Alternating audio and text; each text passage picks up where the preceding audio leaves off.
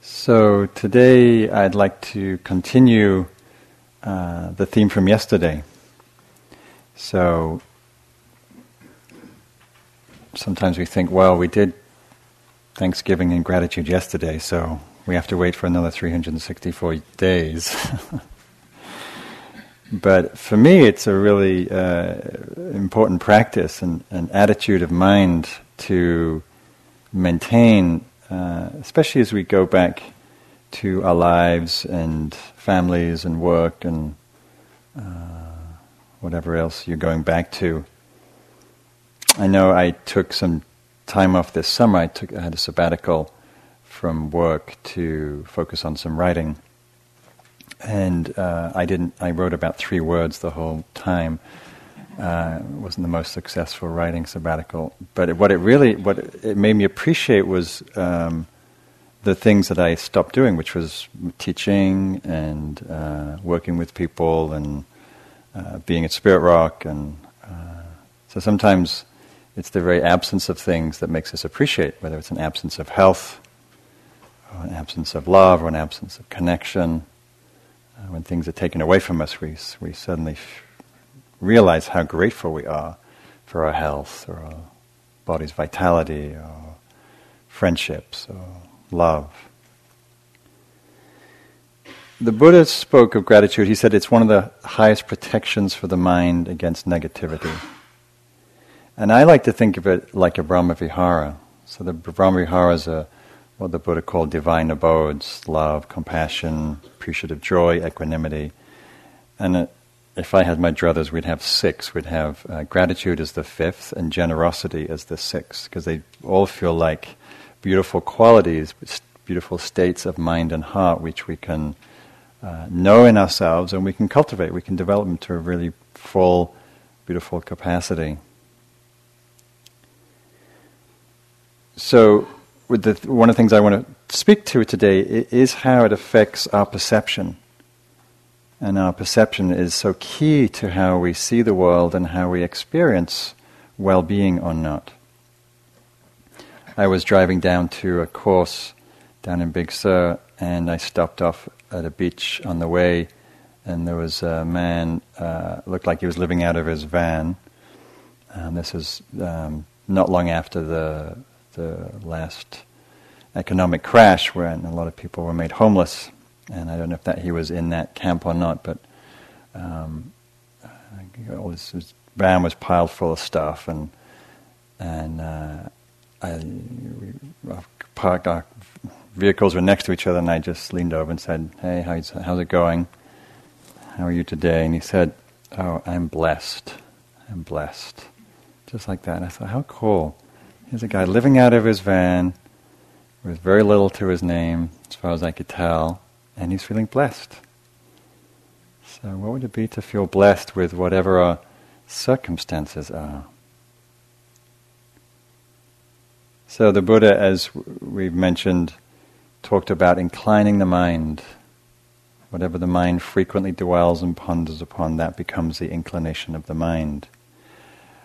I take this as one of the key things in my practice. Whatever the mind frequently dwells and ponders upon, that becomes the inclination of our mind.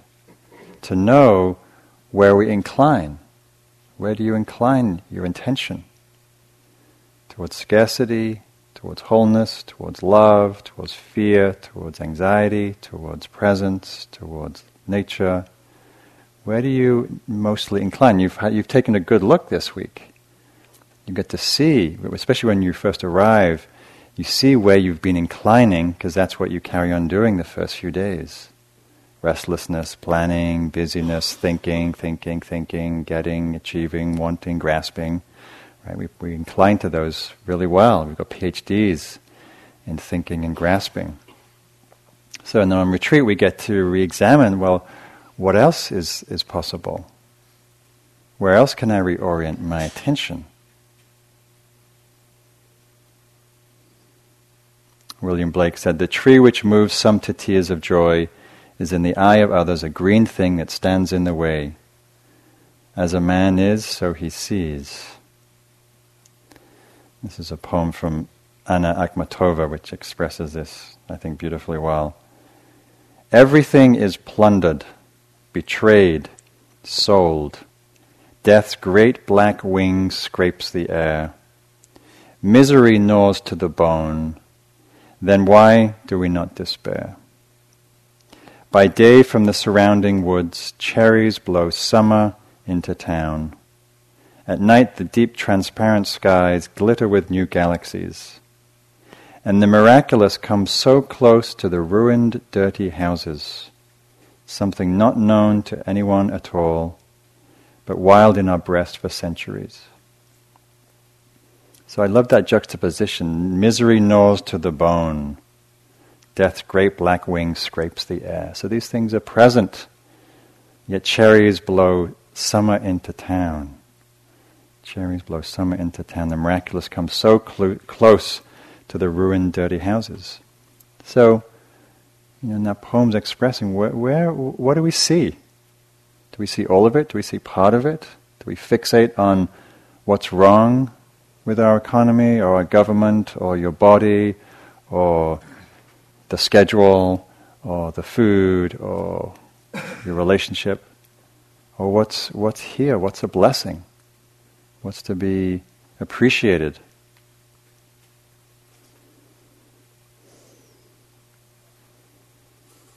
So how would you answer that? Does your mind orient more towards scarcity? Towards deficiency? Towards not enough?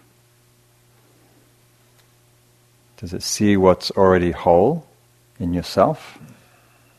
What's fine just as it is? What has a certain perfect imperfection or imperfectly perfect?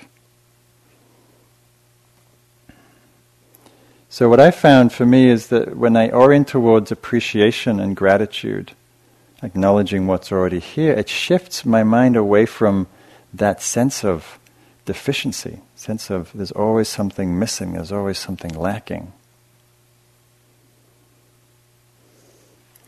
This is some words attributed to Lao Tzu. Always we hope someone else has the answer.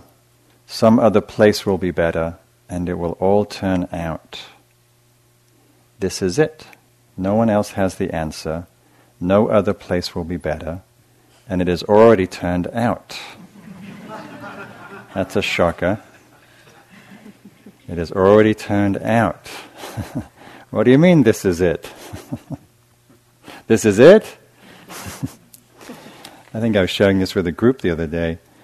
And my teacher in India, Punjaji, used to say, oh, this is it. This is it. What are you waiting for? What are you looking for? This is it. It's right here. And sometimes, depending on my mood, it would be like, wow, this is it. Really? This is it? We're already here? How cool. And other times, it would be like, oh, really? This smoky, polluted North Indian industrial city, this is it? Really? It's not some celestial, beautiful realm of lights and colors and bliss and ecstasy. This is it. It has already turned out. No other place will be better than this, just right here.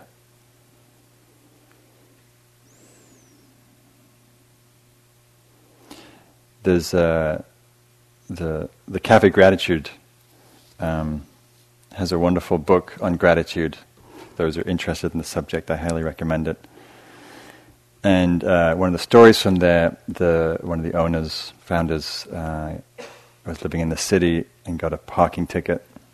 And I don't know about you, when I get a parking ticket, my first response is not generally abundance, but more, oh shit, why me?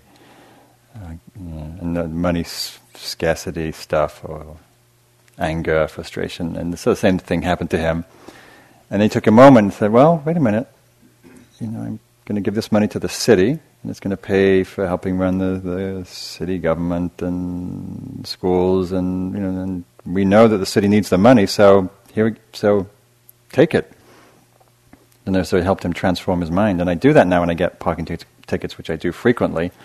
I just go, well, I guess it was time to donate to San Rafael, local municipality or San Francisco, and it feels very different. It feels like, oh, I'm just supporting, this is going to go maybe buy some school books or something.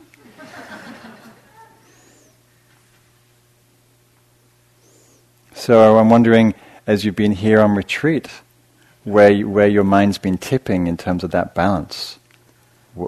What's the perceptual bias towards what's not enough, what's abundant, how much you're given to or not? Do you focus on what's not here? So the ego lives in scarcity and lack and deficiency and what's wrong and problem-seeking mind, right? You're familiar with those things. So often we come to retreat and we overlook all the things that we've been longing for, like peace, tranquility, silence, community, because there's no coffee, and there's no bacon and steak, and there's no music and cell phone reception and Facebook, so our mind fixates on the lack. And we forget, oh yeah, and we look around, oh look, there's beauty, there's nature, there's all these things I was craving that I don't even see because I'm not getting what I want. Grasping mind, as we know, is tunnel vision. So I was biking the other day down in Samuel P. Taylor, which is some woods just down the road, down Francis Drake. And it's a terrible, terrible road. It's probably the worst road I ever ride on, and it's dangerous because there's lots of big potholes and grooves. Your tires get stuck, and so finally they fixed it after years and years and years of people, campaigning to get it fixed because it was dangerous. So and it's a joy to ride on because it's through these beautiful redwoods, and it was smooth, and I was enjoying the ride, and I was feeling so much gratitude that they'd finally fixed the road. And then I was noticing that there was very little shoulder for the bikes. So my mind started fixating on what's up with the shoulder? How come they didn't do a wider thing? And immediately the mind was in scarcity and problem seeking, writing to whoever I write to, and I was like, well, wait a minute, just enjoy the ride. Enjoy the road, enjoy the beauty, and enjoy what you have.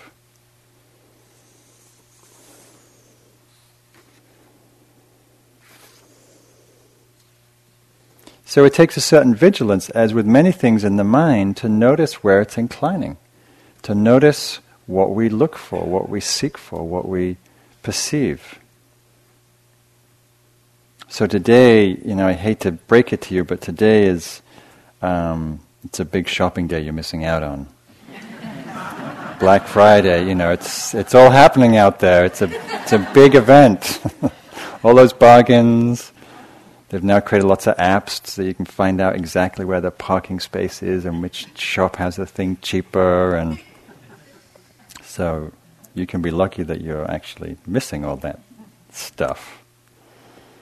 But the cultural drive here, the cultural pressure to consume, to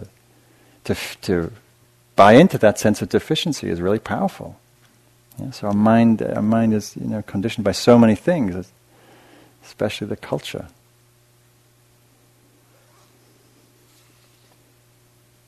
So we can have compassion for that inclination. It's just so easy to fall into the trap of what's not here, what's not enough in me, in the retreat, and so what's not enough story do you buy into for yourself? Money, time, love, relationships, friendships, success, fame, meditation attainments. I don't have enough meditation depth. Don't have enough compassion. Don't have enough spiritual experiences.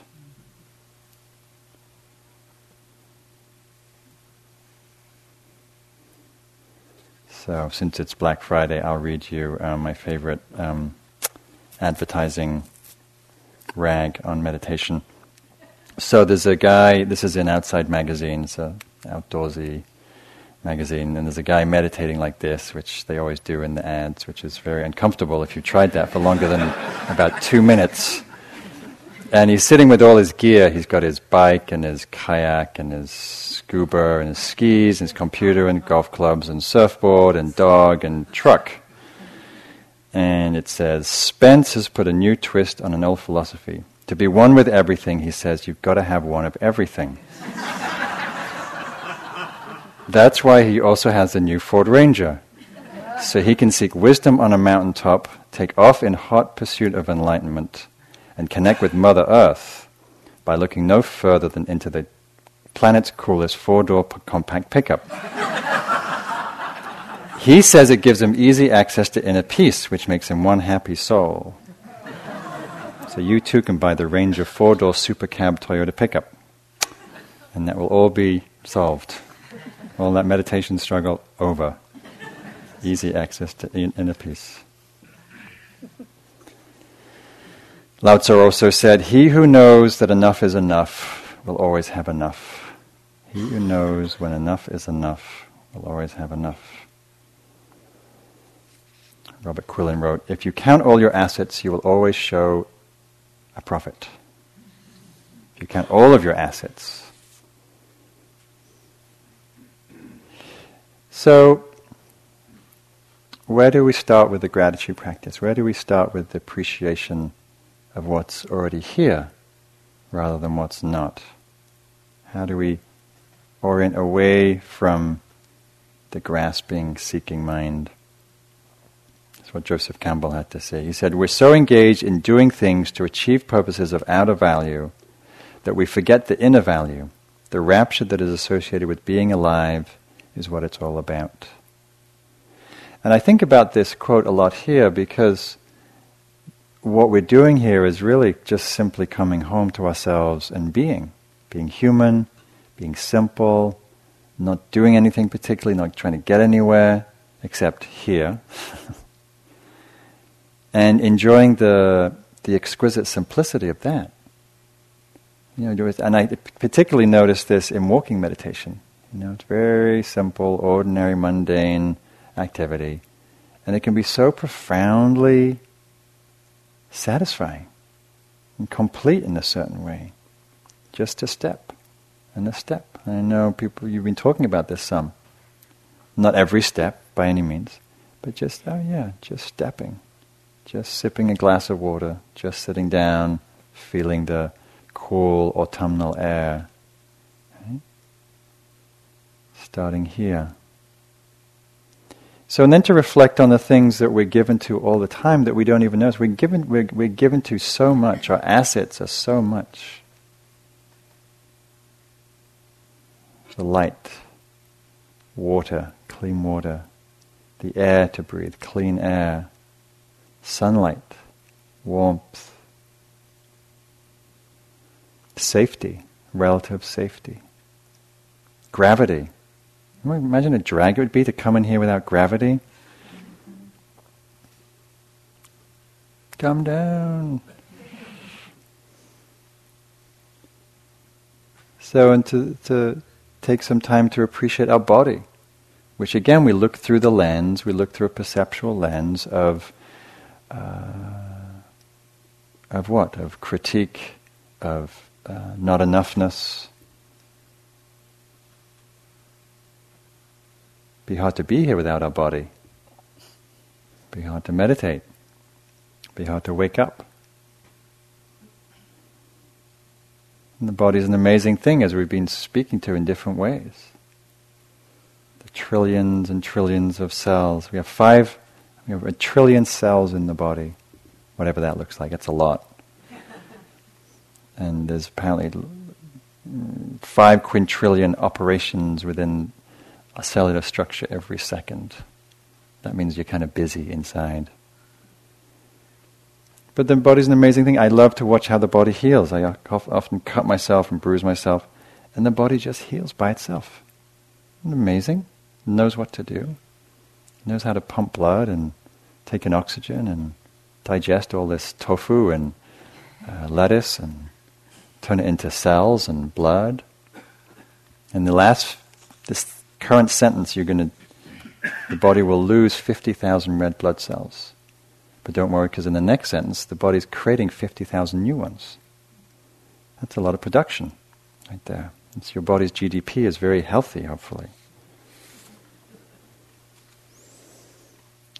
So often I think we overlook appreciation and gratitude because we try and make it too complicated. And it's really very simple.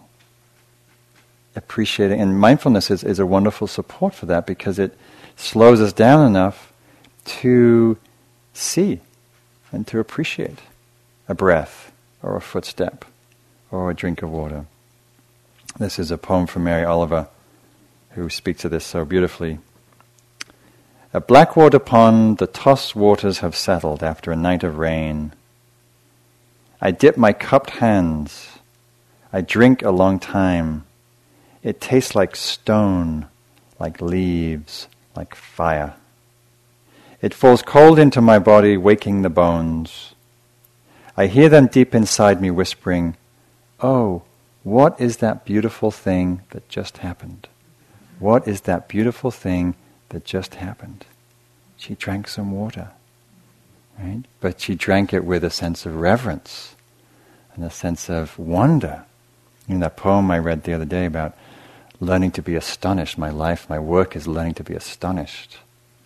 Another poem she writes, I was at the end of my life, I want to say, all my life I was a bride married to amazement.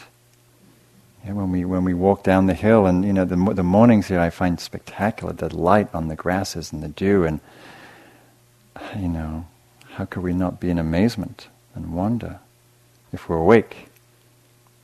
There's a bumper stickers that you see, if you're not enraged, you're not paying attention. I want to have one that's, if you're not in wonder, if you're not in amazement, you're not paying attention, because it's amazing, this world, it's a mystery. And these senses that we have that just function by themselves, our eyes, just the beauty that our eyes can behold, the colors and lights and form, the sounds that we hear, all happening effortlessly, the frogs and the bird song and the crickets and music. Or the smells from the rain, the woods, the lovely damp earthy smell that we had after the rainfalls. Very simple pleasures. Again, we have to slow down. We have to come out of our heads. We have to be in our bodies, be in our senses. We have to slow down enough to appreciate, to sense them, to feel them. And then life is, there's a continual blessing.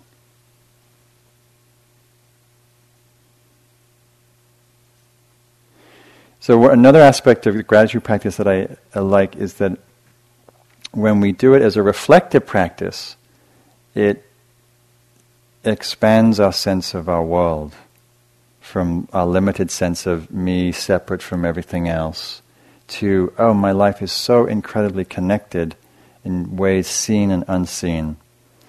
So if you just think about the lunch that we had,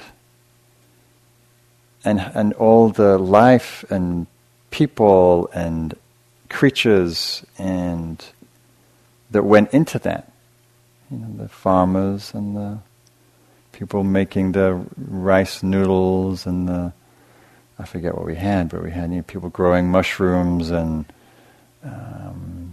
important growing olive trees in where Mexico or Italy, and we could go around and we could break down the contents of the food, and it would take us halfway around the globe, I'm sure.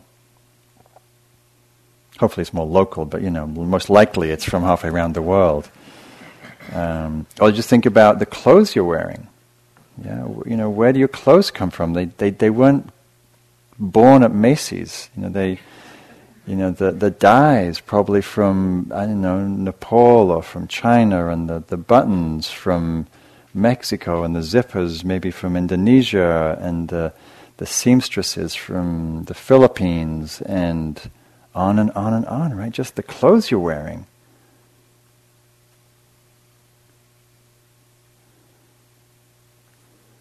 Or the other things that we take for granted, just getting here, the roads that you drove on, or the medicines that you take, or the glass in your spectacles, or the components of your watch, or the rubber from rubber groves in who knows where, Nicaragua, that go to make up the soles of your shoes. Or the people drilling oil in Alaska that ends up in your rain jacket. Right? We might despise oil production and the tar sands and all of that, and half our clothes these days are made of plastic, which comes from oil production, which we happily wear. So it ties us into things that we love, like nature, and things that we don't think are so beautiful.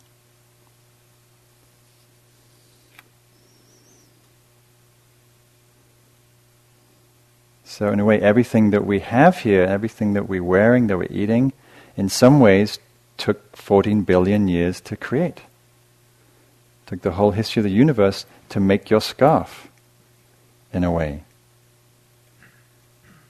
Or the granola that we had this morning. It's fresh, but it's also got some history to it.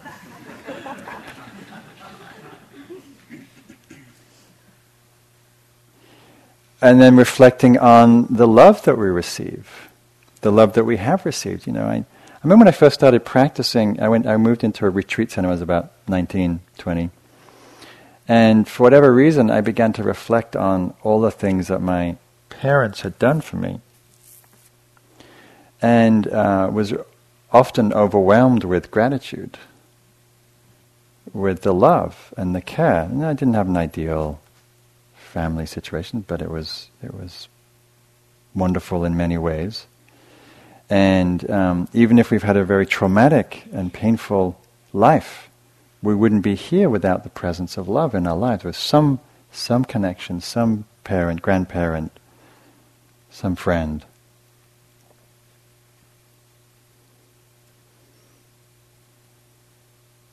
Gratitude for the Dharma, for the Sangha.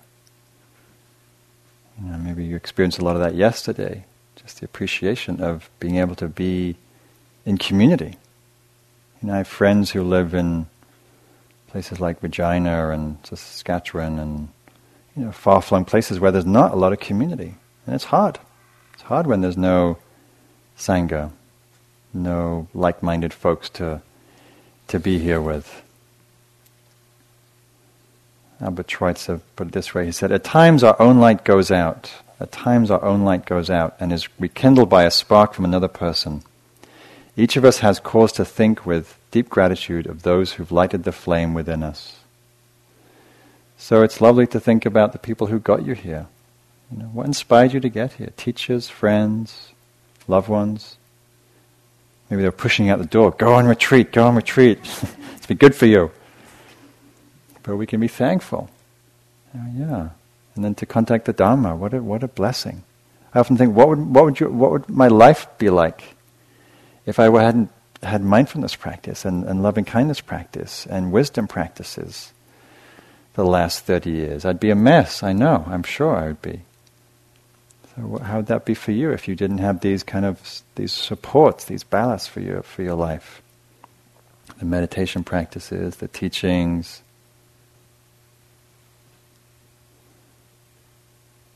Awareness itself, this mysterious thing called awareness that we don't even see, touch, smell, taste, but allows everything to be, allows everything to be known, allows a disidentification from entanglement with our stuff and our woes. What an amazing thing.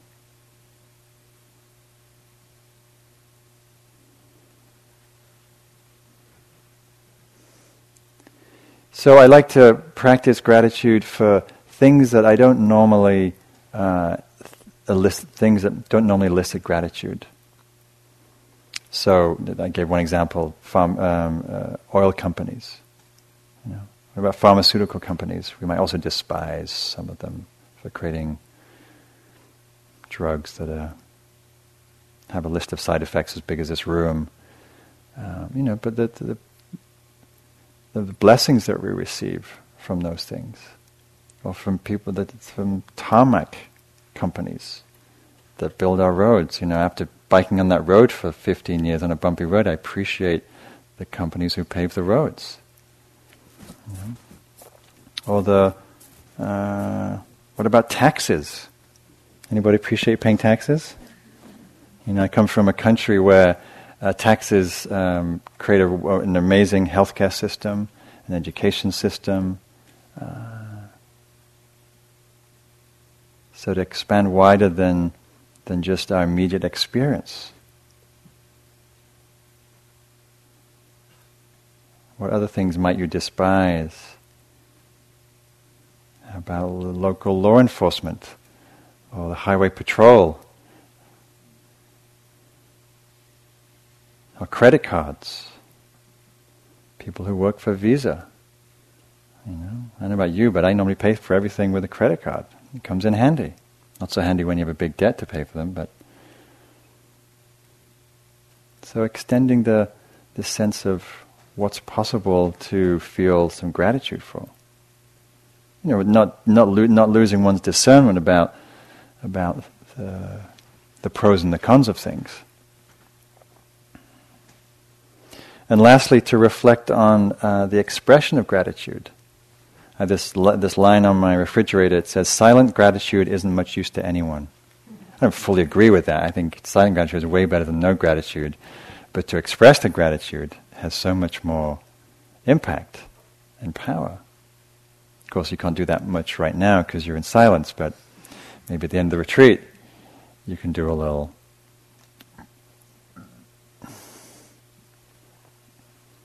So I take that on as a practice too, to voice, to express appreciation.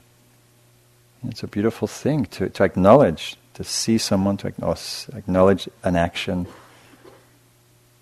and to express that. A beautiful expression of the heart.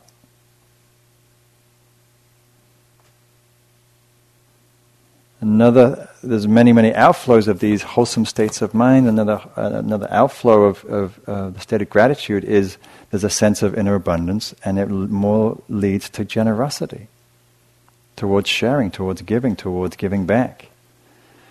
I started hosting a generosity group, a generosity circle of friends. We gather and we talk about generosity and different projects we're involved in and practices and ways to inspire each other, and there's just been amazing stories that come out of that.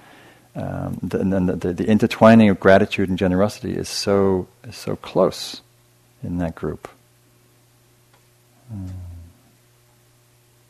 So when our mind's oriented towards what's here, what we have, we're more likely to want to share, to want to give back.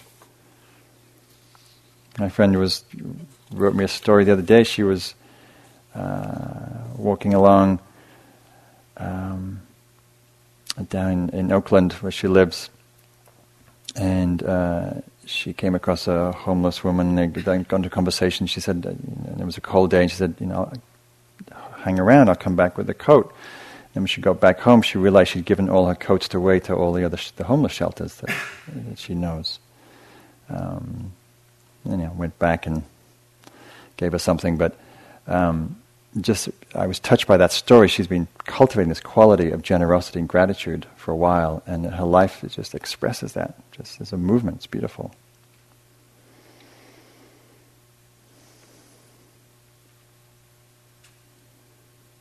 So, a couple other things before I close. What would it be to find gratitude for the things that have caused you adversity in your life? What would it be to feel some appreciation for the struggle and the pain and the suffering? Because when we do that, we orient towards it in a very different way, rather than resistance and aversion and rejection. There's some possibility of how can this inform me? How can this transform me? How can this help me open my heart? I don't know about you, but the times that I've struggled and gone through difficult, painful states and times are most often the times that I've grown and stretched, and wouldn't have it be any other way now. Maybe at the time I would, but looking back, I wouldn't have it the other way, because it really, it's what's caused the heart to open. to be humble, to feel connection, to feel love. So even in the midst of difficulty and challenge, to see if there's any way that you can look at it, look at that situation from a sense of appreciating what's possible, what the gift is in the struggle.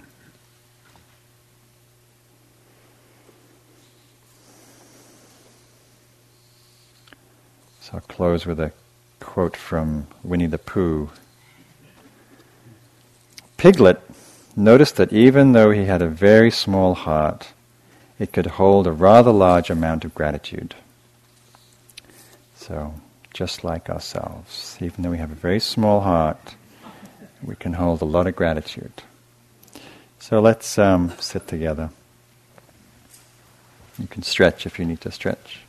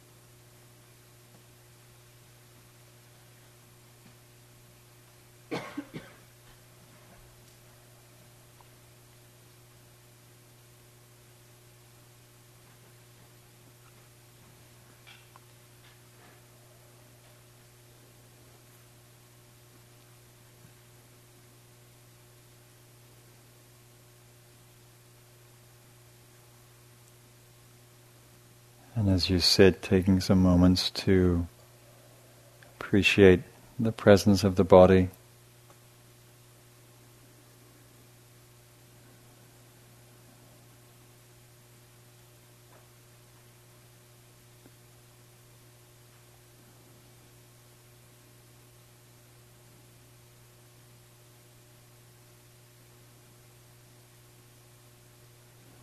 All the simplicity of the breath.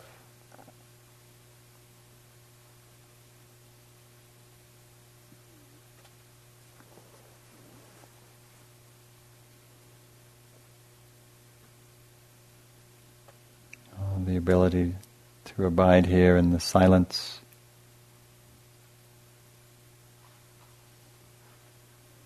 stillness.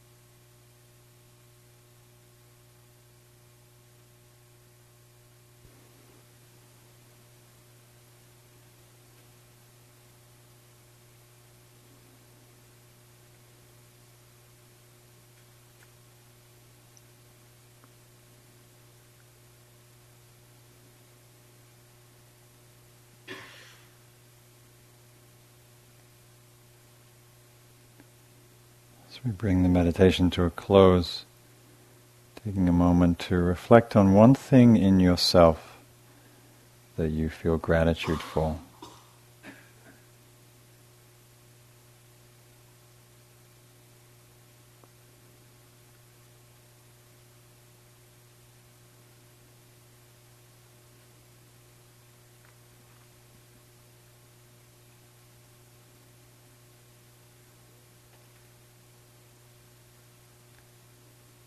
And one person in your life that you feel gratitude towards.